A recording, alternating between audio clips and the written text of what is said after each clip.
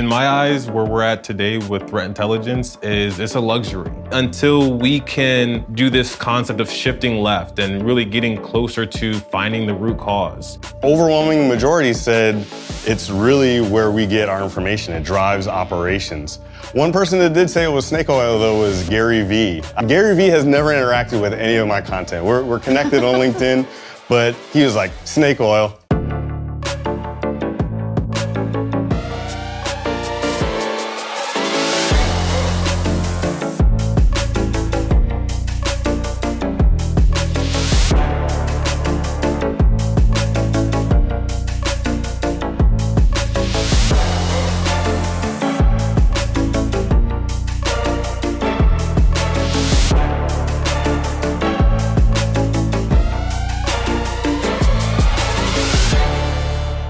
I honestly feel like I hit the occupational lottery, kind of fell into intelligence. I started in the Marine Corps, went to the National Security Agency doing technical intelligence, and then when I got out, I went to Cyber Command, what would eventually become threat intelligence. I was like, I need to get some skills because if I ever had to leave the government, I would have nothing to do. But then lo and behold, it became one of the biggest things ever. A lot of buzzwords using threat intelligence. I feel like it sets the context for so many things. But I would love to hear from your perspective, like how did you get into threat intelligence and how has it been for you since? I think I'd say I have a similar story, right? Because I went out of high school and went into Army intelligence. So I was 18 years old, looking at Iraq and doing stuff there. And from that, I got out of the military and then I started doing IT work. And I, kind of transferred the skills there. And then threat intel just kind of fell into my lap as the field of cybersecurity grew. And I was like, man, this is great. It's like I'm in the military again. I'm looking at threat actors, seeing what the problems are, seeing what the opportunities are. So yeah, the military was my way in. Mm-hmm. Same for me, Army intelligence. But you know what? It was unique in that I had no idea really what I was signing up for. Right. Like I joined to be a linguist, not knowing what language I'd be assigned to. And at that point, the Army would, assign you based on a test score. I thought for sure I'm going to go to Iraq and be walking village to village and translating people to people. But what really happened was I graduated from boot camp. And I was the only one that was assigned to learn Chinese. And I'm like, this must be a mistake, you guys. Like, I could barely learn Spanish. How am I going to learn Mandarin? Right. And then after I graduated language school, which I still consider a miracle, I was assigned to work at the NSA. And I was like, what am I doing with Chinese at NSA? And I really had no idea about espionage and counterintelligence and threat intel at all. But I consider it a blessing. Because through those few years I spent at NSA and learning the foundation of intelligence, it led me to cyber threat intelligence. Yeah. For me, I feel like I'm still getting started. But I didn't have like the same military upbringing. I actually started intelligence when we started working together and really focusing on automation. Like how can I take the information from an intelligence analyst and actually use it for something. Yep. I feel like we are still trying to get to that as a community in cybersecurity. Like, how do we use threat intelligence? Some people really lean in it. I've heard people say, I'm all in. I want all the threat intelligence. But then some are like, no, like it's snake oil. I don't want to touch it. It's funny. So we did a poll on LinkedIn, measuring how people felt about threat intelligence. I honestly thought it was going to be a little bit split, but overwhelming majority said it's really where we get our information. It drives operations. One person that did say it was snake oil, though, was Gary Vee. Gary Vee has never interacted with any of my content. We're connected on LinkedIn, but he was like, snake oil. And I was like, that's interesting. But when you think about where this concept of snake oil came from, I remember going into organizations and being like, hey, I'm here to build threat intelligence. And they were like, oh, okay, build threat intelligence, huh? Almost like I was, panhandling, trying to make some money. But my entire career, I've seen the value of threat intelligence because like we were saying earlier, it provides the context. Where do you think the snake oil sort of concept comes from?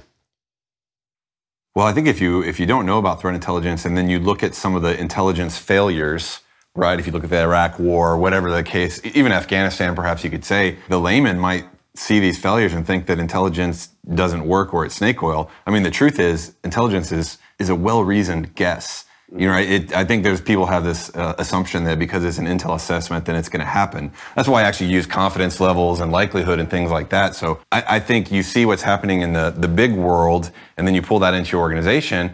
I mean, companies are trying to do multi-factor authentication. They're trying to keep up on the hamster wheel of patching. Like, threat intel may not be that big of a priority for them. And like, I am a little skeptical of this, and I have all these other operational things I need to do. So we're just going to kind of table this on the side. Mm-hmm. Yeah. Also, you have to dig in a little bit. I'm an analyst, so let's talk about where the expectation comes from. It's not an all-in-one solution. Mm-hmm. There's no magic potion. Like, threat intel is not going to solve all your security problems, right?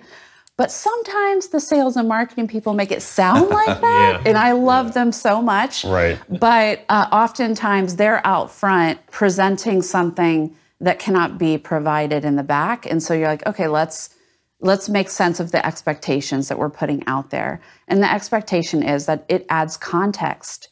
It adds relevant, timely information to how can I assess this risk and whatever that risk looks like for that organization.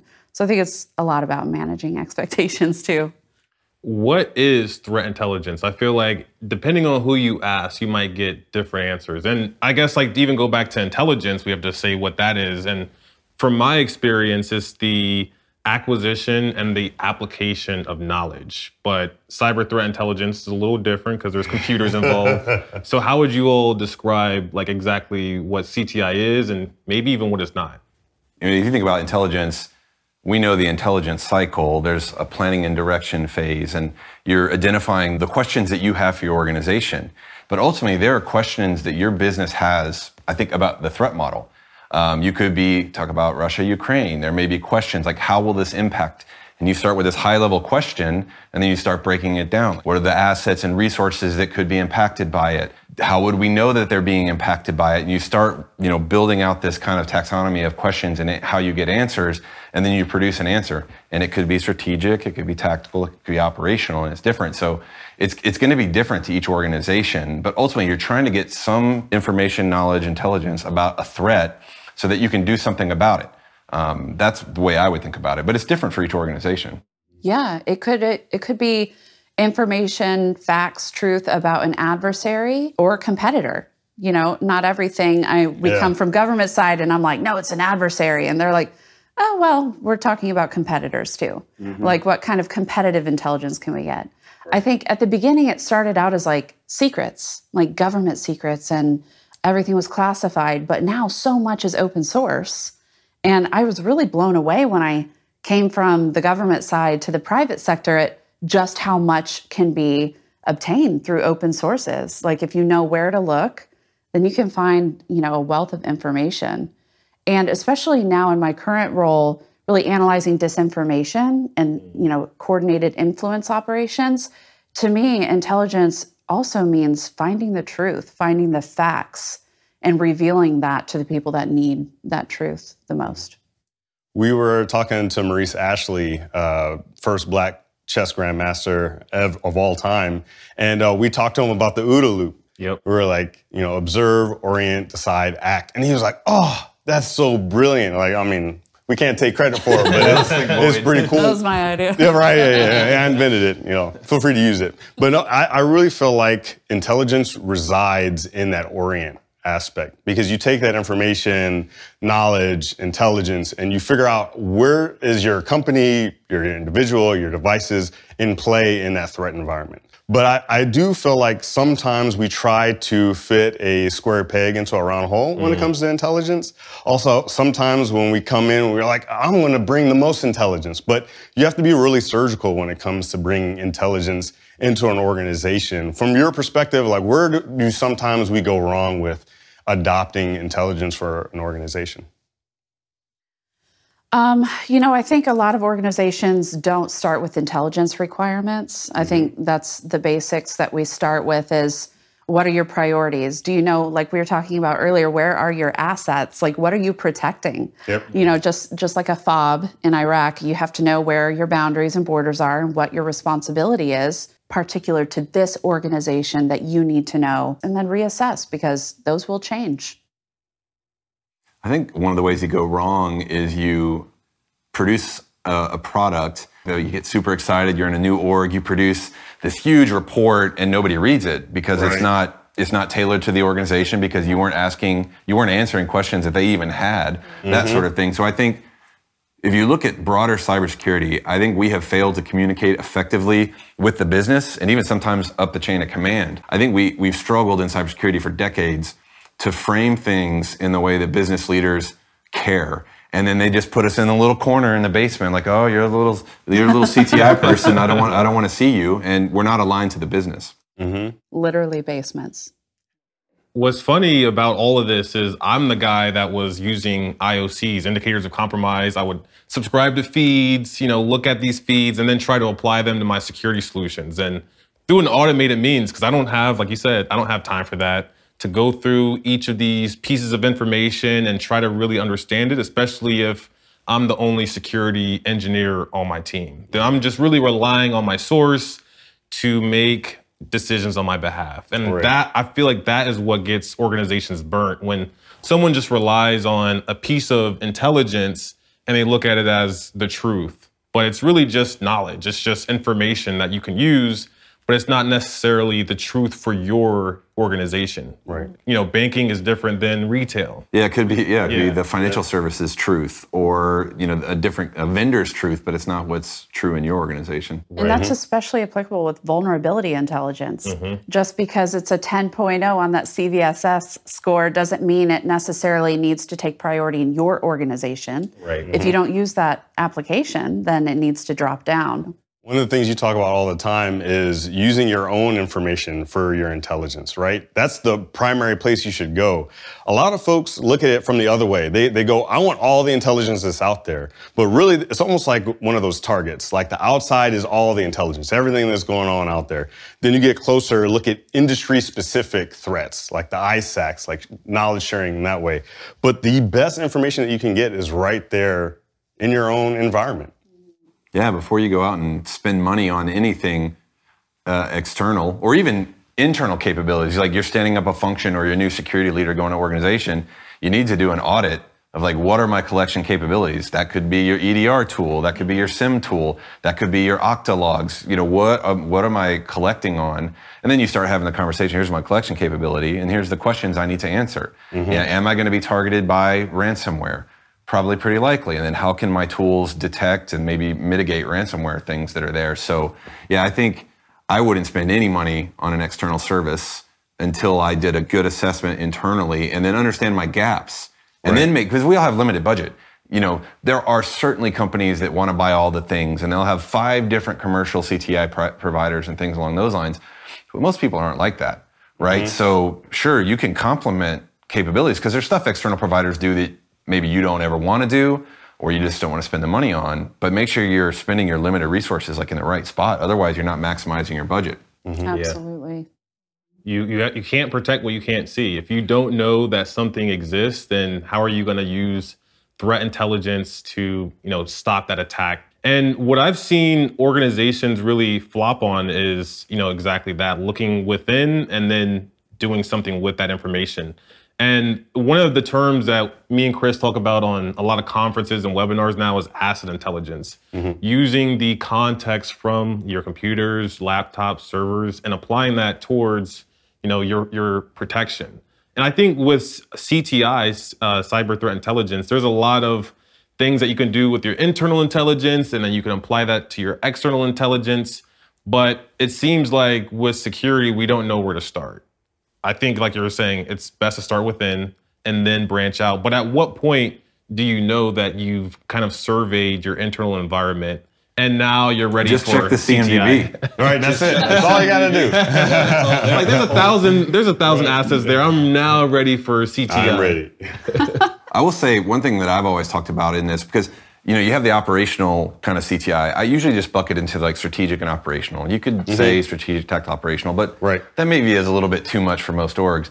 On the strategic side, one thing that I always like, and I would talk to customers about it, is if you're a public company, is looking at your SEC Form 10K. Yep. That Form 10K, you've probably heard me say this in conferences in the past. Yeah, that's right. We have talked about this before, but there's a top risks in there. There's probably like 15 risks for your organization. And if you're struggling to be relevant and have conversations with business leaders, the 10K could be like, okay, it's our retail payment system, it's our customer reward system. And then you could be like, here's what my company cares about. They're calling it out. Now, what are the assets in my environment, to your point, Ron, right, that line up to that? Then you can start having a more tactical conversation there. But I think those Form 10Ks, or just the risk, even if you're a private company, right, you have a risk management function, find out what the top 10 risks are, and then see how the assets that line up there, and those assets could be people. There's certainly, the tech stack as well, but people are a key component. And then you can start to see, how are they protected? How do we have blind spots? Like you said, if you don't have the visibility, you're never going to know. Mm-hmm. Yeah, I'm glad you mentioned people, because I was just thinking that how do people interact with those applications and make your organization more vulnerable, human behavior. Yeah. What I think people hear is threat intelligence and breaches, like, okay, I'm going to use this information and now I'm not going to suffer from a breach anymore.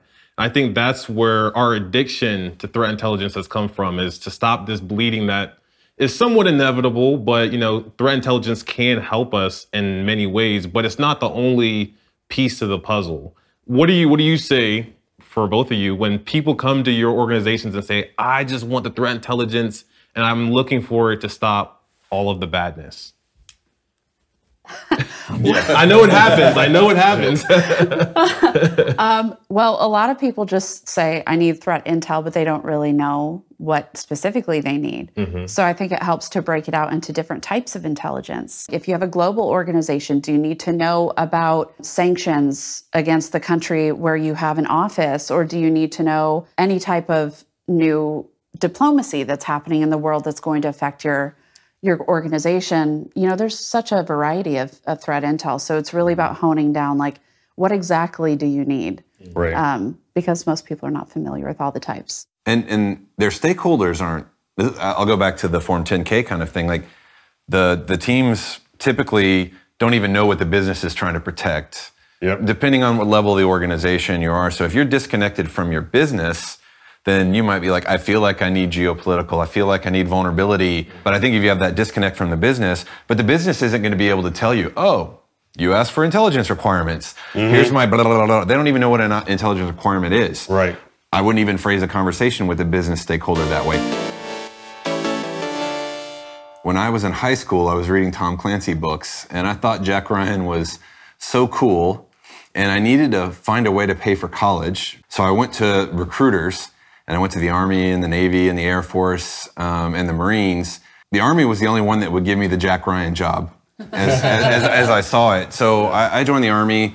I was stationed in the UK and Germany and Kuwait.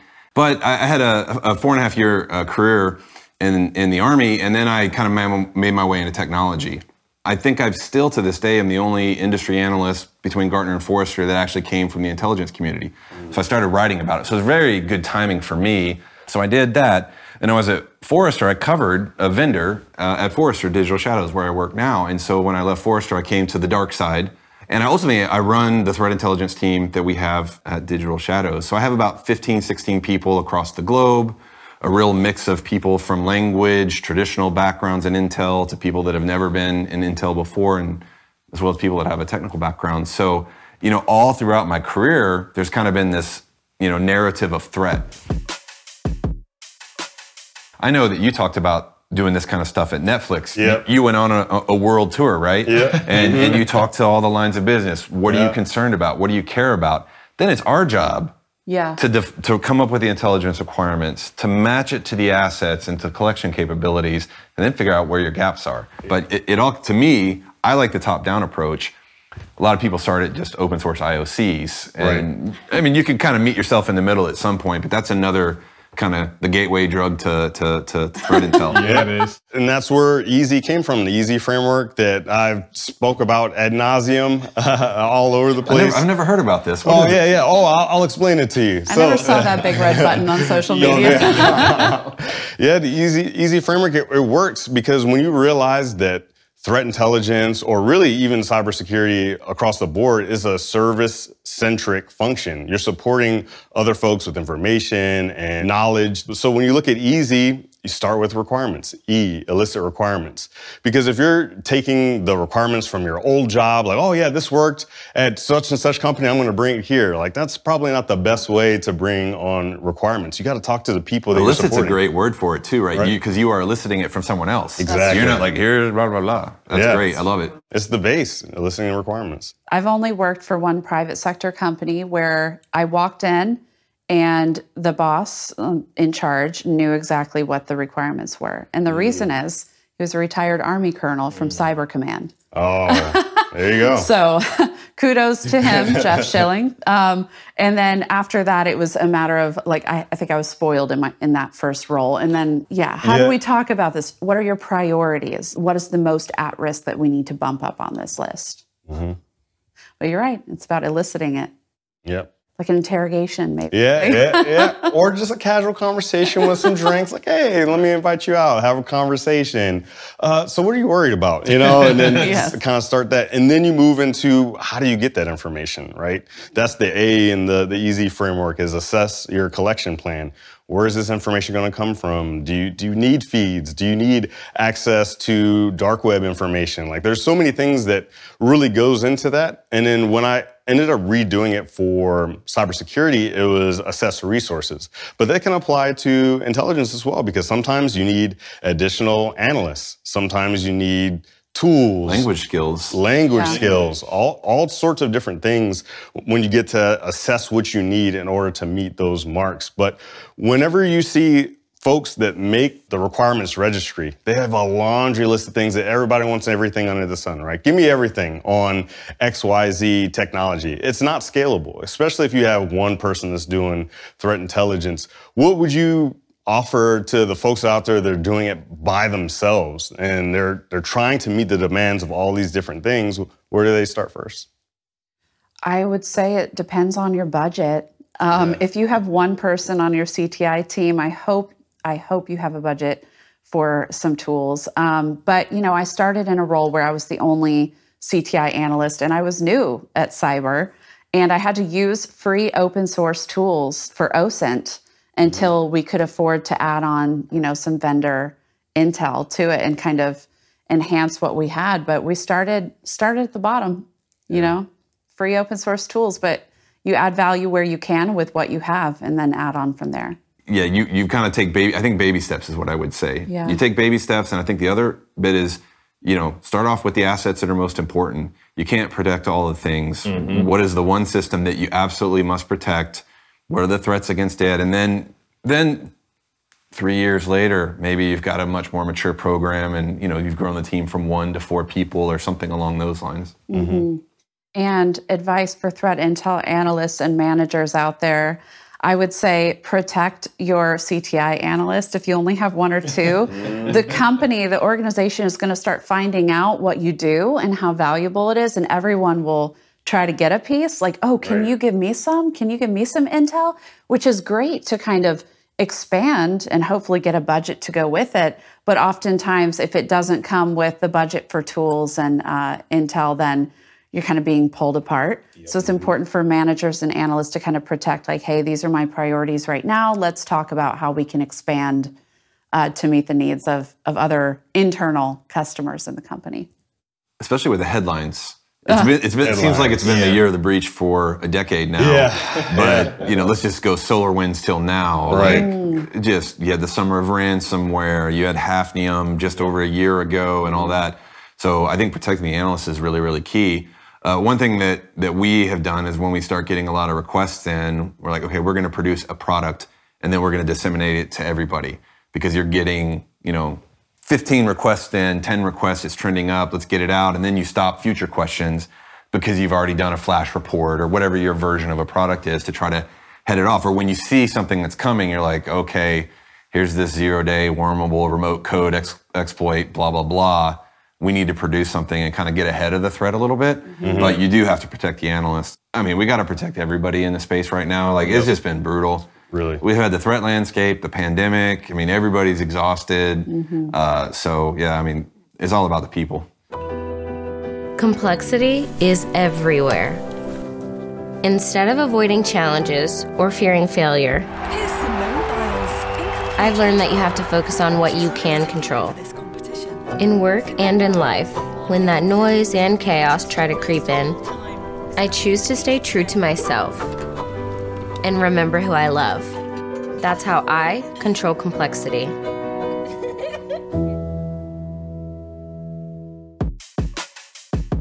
We're already on the track of easy, so we might as well keep going. Yeah. But I did want to ask, because I'm going to spoil the S. The S is strive for impact.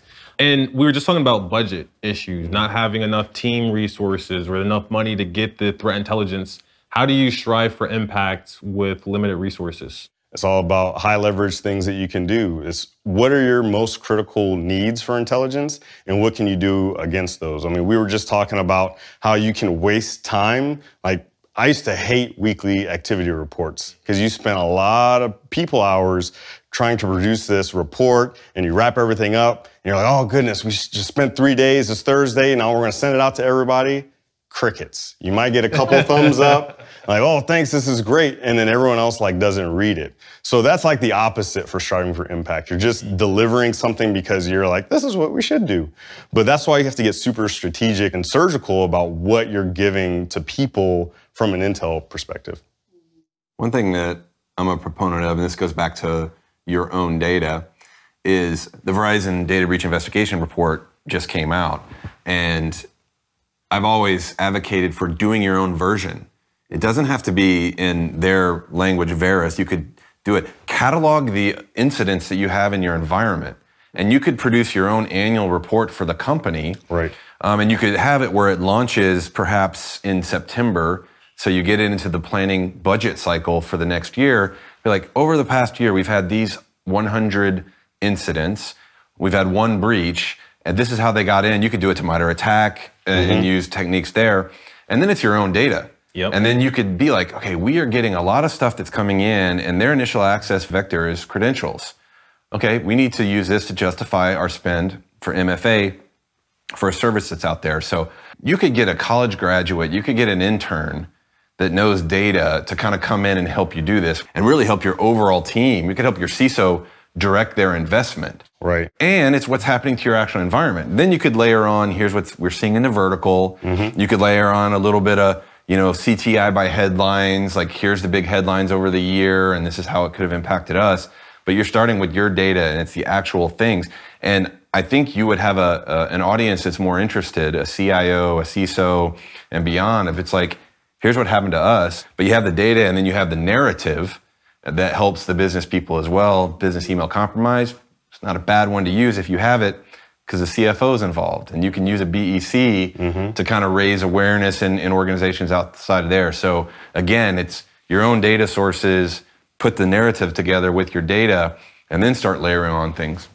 Yeah, I completely agree. And one of the things I've observed that a lot of threat intel teams, I think, are struggling with is they reinvent the wheel. They're constantly making new templates for reports, and they're not sharing out the reports that they've already written. Right. So if you establish, like operationally speaking, if you establish kind of a watering hole for your organization to go get those threat intel products, they may be able to glean information from a campaign that happened a year ago that maybe is happening again. So it's important not to reproduce work that you've already done, because time and people are a limited resource. So put it all in one place where it can be found. And then if you see a gap, like, hey, we don't have a process for this, or we need a better framework for how we're analyzing this type of information, then work on that together. But don't reinvent the wheel. Also, if you think of the longevity of someone, especially in the Great Resignation, you might not have, your analyst turnover could be quick. So you might have an analyst that did something 2 years ago and it's sitting down in the dungeon and nobody else knows about it. So make it accessible to your own team to then reuse and build off of and diff off of.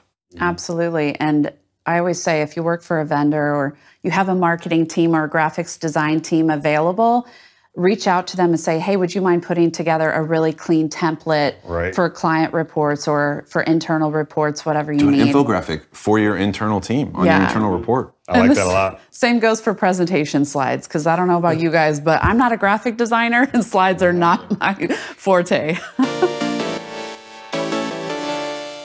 I'm currently a threat intelligence analyst at Recorded Future. I work within the global issues team, so I do geopolitical intelligence, and I focus on influence operations, so coordinated state-sponsored propaganda and disinformation. But the way I got into this position in particular is I started out in the U.S. Army doing threat intelligence. Then I made my way into cybersecurity when I moved back home in 2015. And I really feel like I lucked out. I was looking for jobs all over this area. And at that point, it was kind of a job market flooded with veterans. And so I'm putting myself out there, and I'm a Chinese linguist with a top secret security clearance. And people are like, no, you're overqualified for this office job or whatever. I was just looking for something to be able to provide for my kids. You know, there's no government agencies here that really need Chinese linguists. So I found a job posting for intelligence analyst at a company called Armor Defense in Richardson. And it was a cybersecurity company. And I thought to myself, there is no way I am qualified for this job, but I'm just going to try. I'm just going to put myself out there because I don't know where else to look. And I applied, and I found somebody that works in that company in the intel analyst role, and he was also an Army veteran. And so I connected with him on LinkedIn, managed to get an interview. The interview was horrible. I don't know how to do that. No, I don't know how to do that either. But I laid it out. I said, look, I've got the threat intel experience from the NSA and from the Army, and this is what I can bring to your team. Now, here's my cyber gaps, but I have a plan to fill those gaps. I want to do Security Plus. I want to do this class. And luckily, I was sitting across the table from a lot of military veterans. And they saw my potential, and they said, Charity, if you can learn Chinese, you can learn cyber.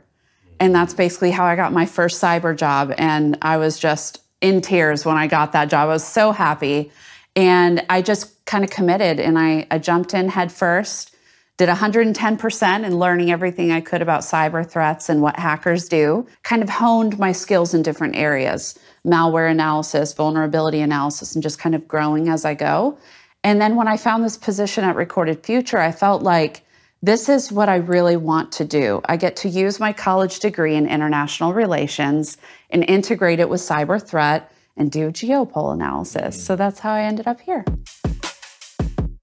What is the impact that you've seen that you could say, this is how threat intelligence became valuable? This is something that it helped an organization with or prevented a breach? What stories y'all got? Actually, I want to flip that on you because the Ron and Chris story really began when you have a threat hunter and you have the intel analyst finally coming together, working together, trying to figure things out. What was your initial response to like how threat intelligence done, or even just how I did threat intelligence?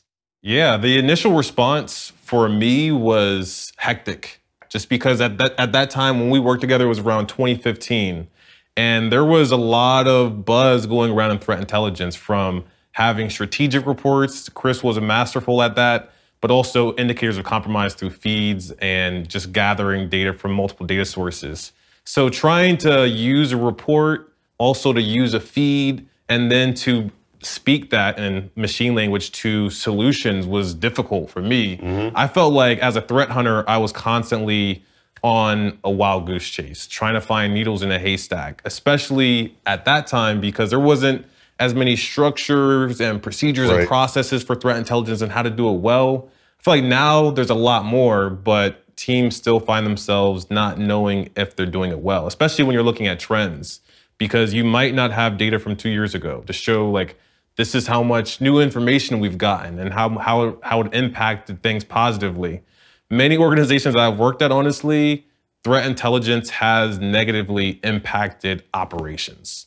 Not from like, it caused us to be breached, but from the aspect of time and human resources. If the humans can't figure out how to use this data, then it was ultimately not the best investment for the organization. Yeah. I think if you break it down by use cases, credentials could be one. You know, get out of IOC land. Like I call them indicators of exhaustion. And I think that summarizes, you know, the That's defender. My experience. You're exhausted by them. But I think if you look at credentials as a good example, you've got integrations now where you can find a credential out on the open web, the derp web, wherever. You can validate it against Azure. You can disable an account, and you can get playbooks. I think the rise of SOAR, or just orchestration in general, but that's a newer phenomenon. If you think back, our sector's maybe 12-ish years. I mean, it's a little bit longer, but really 10, 12 years. Commercial CTI, private sector CTI has been growing. So I think credentials is one that we got a much better story on. I think vulnerability intelligence would be another one now, where you can go out and get past the CVSS scoring. But a good example, CISA puts out their known vulnerabilities. I mean, I think they did 3 of them this week, at least 3 this week, and they've had over 100 vulnerabilities. But you could quickly, they've got that stuff in JSON. You could take that, you could map it against, go back to assets. Yep. Is this relevant? Cut off, hopefully, like 95% of it. Probably not. You probably have a lot more vulnerable stuff. And then you could use that to prioritize your remediation efforts or countermeasures that you need to put in place. So I think getting beyond the IOCs is a place where you can get some wins in CTI. For sure. But I think use case, we're going to work on this use case. We're going to work with the team to implement whatever the remediation is. But you can't do all the things. You got to baby step it. Imagine, finding all these vulnerabilities 3 in 1 week and then going to another team and saying, hey, guess what? Your production boxes, you got to go upgrade them. And IT's going to love you. They're generating thousands, maybe hundreds of thousands of dollars for the organization. And then you're asking them to perform and act on a box that has a very specific service. Maybe it has to go down. Maybe they don't have this dynamic infrastructure. I think sometimes with the introduction of threat intelligence, it's almost like you start to ask the team and the organization for a lot. Mm-hmm. Like, I run IT, so I appreciate the challenges of that. But I also don't think as a CTI person, you should expect you got to patch all these things right now. Here's the ones that we assess, beyond what we get from external providers, CISA, whatever. Yep. And these are ones that we think, okay, it's active exploits. We need to pop this up. But you also should hopefully know more about your assets and know, okay, we're retail. We can't do changes from October until January. There's the business nuance. That's why I think this is our most important system that we have to keep up to date. Yep. Hey guys, this is out there. I'm not telling you need to hit the switch right now, but I could, and you're raising that because you're right, Ron. You're not gonna make friends in IT if you just give them 1,000 CVEs that they have to patch in the environment. It's not gonna be a good relationship. Some of the use cases right now that I see are making the biggest impact, or that we hear from clients that are making a big impact, are third-party risk intelligence. Yep. So people want to know, okay, we feel like we've got a good idea of how we're securing our organization, but what about these vendors? What about these third parties that we work with? How are they making us more vulnerable? And then the other side is geopolitical intelligence. I have to drop that because that's what I do now. And it's what really, is that? Yeah, it's, anything from military intelligence, wartime intel, to diplomatic changes, influence operations like disinformation, coordinated disinformation campaigns. Clients will reach out to us specifically for, ad hoc research on, hey, how is this change or this battle in Ukraine going to affect our supply chain and our employees in that area? Or, how is China trying to influence Latin American countries away from the US, and how is that going to impact our organization? And it's really incredible when we get feedback on how much of an impact our intel makes in the world. And you're just like, oh my gosh, we're doing really big things here. Strategic level intelligence. It also will resonate with the decision makers because they're reading the headlines. This actually, if you ask a leader, especially, 6 weeks ago, 8 weeks ago, like, what is the implications of Russia-Ukraine going to be for my business? I provide satellite services. What is the Russian attack on Viasat going to mean for me? It gets beyond techie land. Absolutely.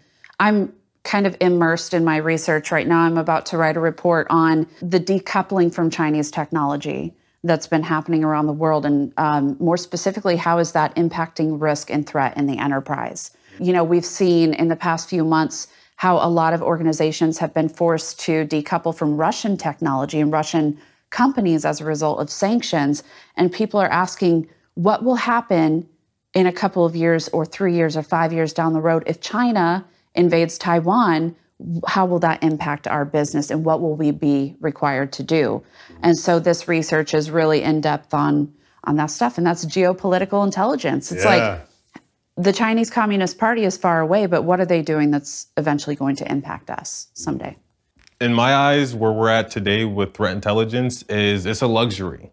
You know, you spoke a bit about taking vulnerabilities, known vulnerabilities that are already out there and applying them towards your security stack.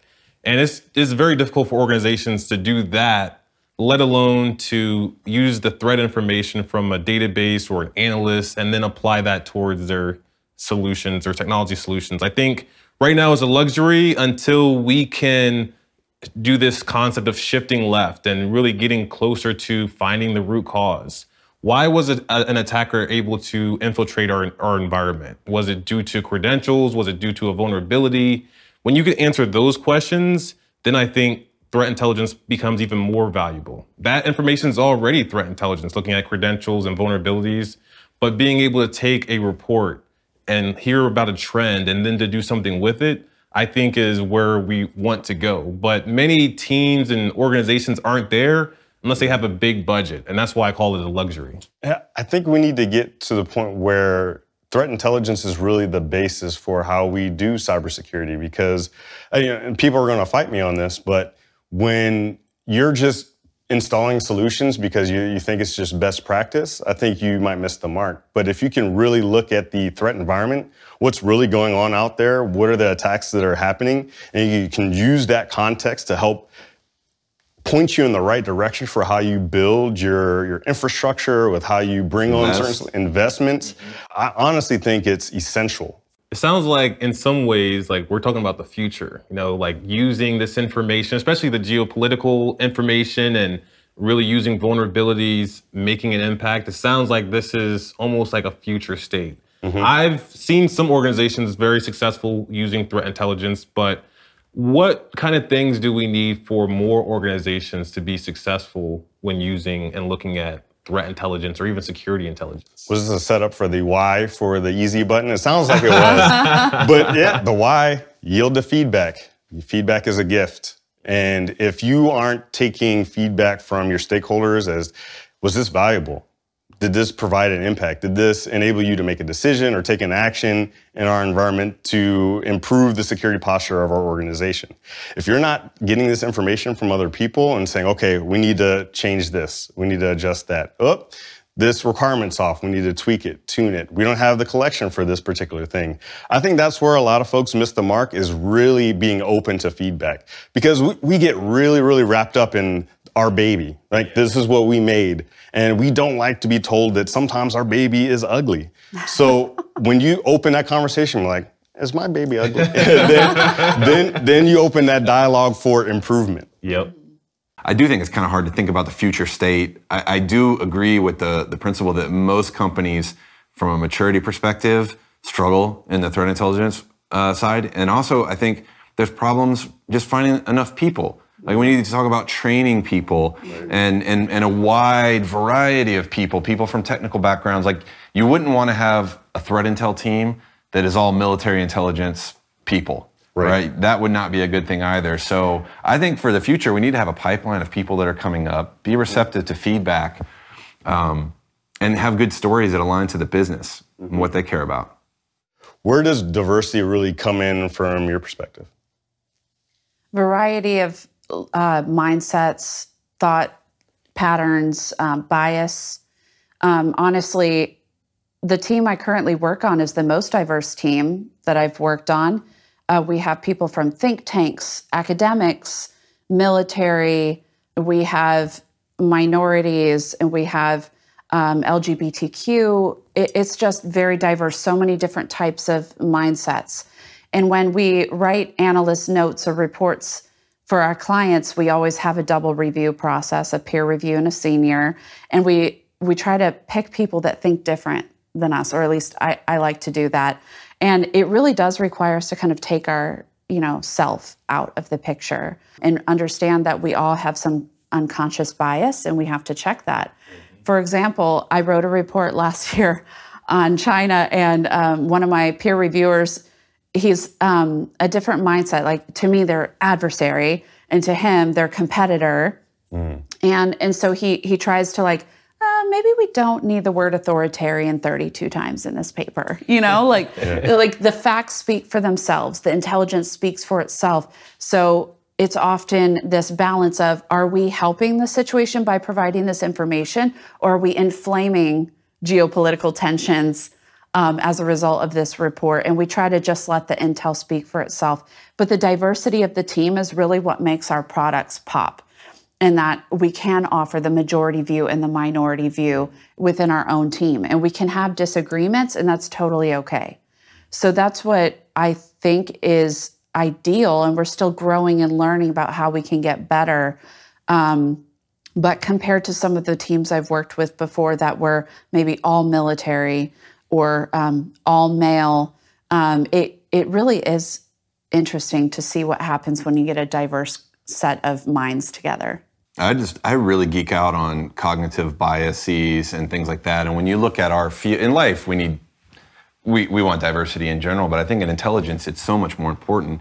And you just can't have groupthink, the single hive mind that is making this assessment. You need people from other geographies, religions, sexes, whatever the case may be, because you come up with, to your point, better intelligence products. And to me, I think the threat intelligence space should be the most diverse space. If you want to have really quality products that think about all the scope and all the implications of what you're saying and take different backgrounds in, we should be there. And I think there's still a lot of opportunity for us to be more diverse in this space, but I do think we probably lead the way in general in cybersecurity, but there's so much more room to go. And, there's a really good, Dick Hewers, very famous person that's done research, and he's got the psychology of intelligence analysis, which is a really big one. And he talks about all the biases that are out there. And then you use, I'm sure y'all do it, use structured analytic techniques to kind of dissect a problem and brainstorm it and externalize your thought. And I think that's really key, is like, what are your key assumptions? Other people hear these key assumptions. They may check your assumptions. You're wrong. You're missing that. And you kind of continue down the line. So there's these tools that even if you don't have the most diverse team, you can use some of these structured analytic techniques to try to eliminate the bias that you have. And we have unconscious bias, as you mentioned, but many people also have conscious bias as well. Mm-hmm. So I think you can use tools to minimize the bias that you might have. Absolutely. I think threat intelligence definitely leads the way in diversity. When you look at cybersecurity as a whole, I've never seen so many teams be so proud of their team members coming from different industries, librarians, bankers, marketing team members, lawyers, military service people. Mm-hmm. And I think, when you look at threat intelligence, you got to be proud of the diversity that you all have brought to cybersecurity as a whole. I think when you get into the technical weeds, you see security engineers, security analysts, those teams seem to be less diverse than threat intelligence analysts. And I think that's something that you should definitely be proud of. Mm-hmm. Absolutely. Like in our company, even though I'm a Chinese linguist, I'm not a native Chinese speaker, and I'm not a native to that culture. And you can glean a lot from the language itself, but I know better than to assume I know what the enemy or the adversary is thinking about, or maybe what the cultural backdrop is for some campaign. So it's so important to have those people that you can reach out and go, hey, can you add your cultural expertise to this? Yes. Or what do you think the mindset of the adversary is? It's really good there's a bias called mirror imaging, where you take your view and worldview and you apply it to a problem. So if you have someone that's, in the region, came from China, immigrant, Russia, whatever, they can maybe eliminate this American view that we have, and it's just one angle. So yeah, it's definitely something you want to avoid. Mm-hmm. I always say that threat intelligence is probably one of the easiest within cybersecurity things to get into, one of the hardest things to master. I've taken people that were English majors in college and say, hey, if I teach you the terminology, teach you how to think critically, teach you a little bit about cybersecurity, they could be a decent threat intelligence analyst. If you put them really specific, hey, I want you to report on X, Y, and Z. If they know how to research, they can think critically, they can do a little bit of threat intel. And I love that we're talking about bias. And I'm going to ask a question, and the main question is threat intelligence valuable? Some people say it isn't. snake oil. I know where Ron sits. Right. Some people think it helps lead our organizations to be more secure. So in your unbiased opinion, is it valuable?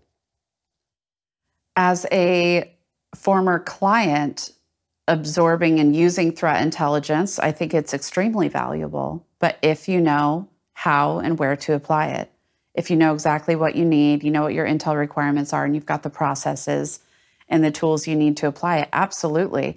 But like I mentioned before, it's not a cure-all. There's not a magic potion. Threat intel will solve all your problems, but it's definitely not snake oil. Wendy Nather, many years ago at RSA conference, talked about the security poverty line. And many organizations are below that poverty line. And I think, to your point, I don't know that I would call threat intelligence a luxury, but you definitely have to have some fundamental things in place before you can do all the things in threat intel. But I think even if you're below the security poverty line, you could take intel alerts from CISA and you could action them and improve your posture, right? And that may be the most that you could do in your program, and that is a chunk of threat intelligence that can be successful for you. Mm-hmm. And then as you mature over time, maybe you never get any higher. Mm-hmm. And then maybe you're moving into full automation, you've got strategic and things along those lines. So I think, here's a typical answer. It depends, right? It depends on your organization, your maturity, your resources, and your capability.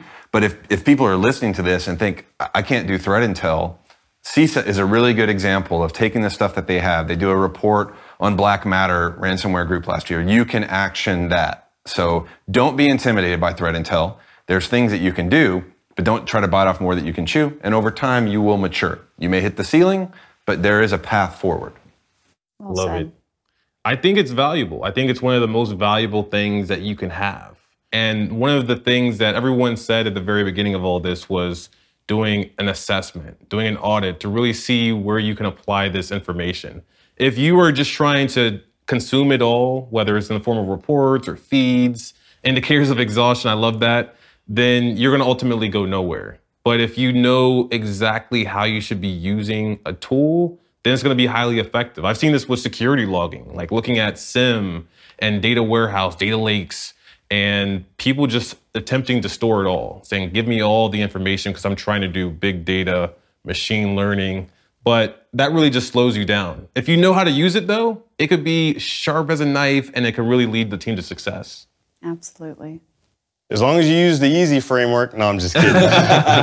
No, I try to keep my bias at bay, but I really do feel like that context is everything. It's everything in anything that we do, is understanding what is going on out there in the world and how do we orient ourselves to that. So when you're thinking about threats, what's going on? Why does it matter to us? That bottom line up front, why does it matter? Something that sometimes we miss, but I think it's one of the most important questions that you need to ask in cybersecurity, because if you're trying to protect your customers, you're trying to protect your mission, your people, you have to figure out what's going on out there in the world. So we've come a long way. I feel like I've been in the middle this whole conversation. It's snake oil, it's valuable, but I think it's something for organizations, security programs. It's something that we should all at least take a look at. Whether your team can use it today or use it tomorrow, we have to at least be open and understanding. We can't tilt one way or the other too hard. We have to invest in our minds, our programs, and also our teams. So, with that, let's toast it up and invest where we can. Do it.